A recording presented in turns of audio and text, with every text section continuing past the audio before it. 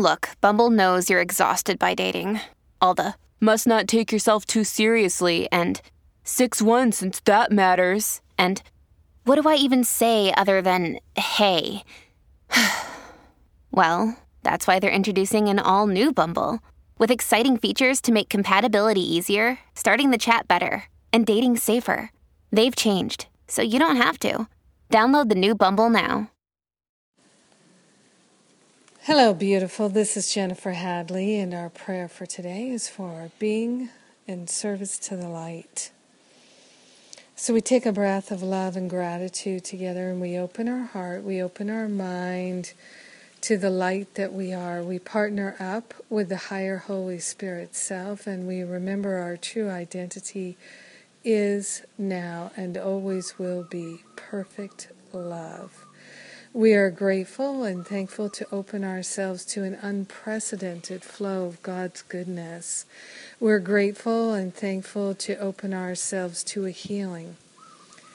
Yes, saying yes to the I am that I am. We place on the altar, the holy altar fire of divine love, all worries and concerns, and we turn our heart to an awareness of our divine birthright, which is the opportunity to be in service to the light. And we're choosing to serve the light, to love the light, and to recognize we live in the light, and the light is our protection. The light of our being is our protection. So we're grateful and thankful to open ourselves with our hand on our heart, so open, so available to be the love of God and to serve the light with every choice that we make, with every activity in our life, with every word that we speak, every phone call, every email, every text, every conversation and connection is an opportunity for us to serve the light, and we are grateful and thankful to truly be of service. We open our hearts, we open our minds to the power of love moving through us and as us, and we are restored in our willingness to serve the light. So grateful to remember our true nature is the light, and to see it and share it.